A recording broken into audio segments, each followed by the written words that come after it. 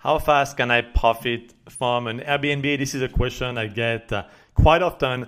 The short answer is that it depends. First, you need to make sure that you selected a property that is profitable, and even better, a greatly profitable property. So that one is a different topic, and that's what I explain in detail in my Airbnb cash flow method.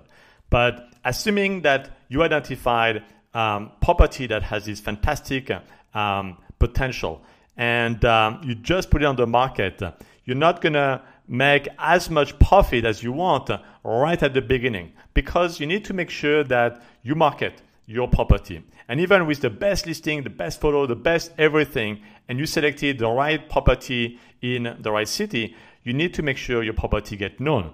And also for Airbnb, in their the algorithm to display in the search results your property, they're going to be more cautious at the beginning than when you have proven profit, proven high number of bookings for that property.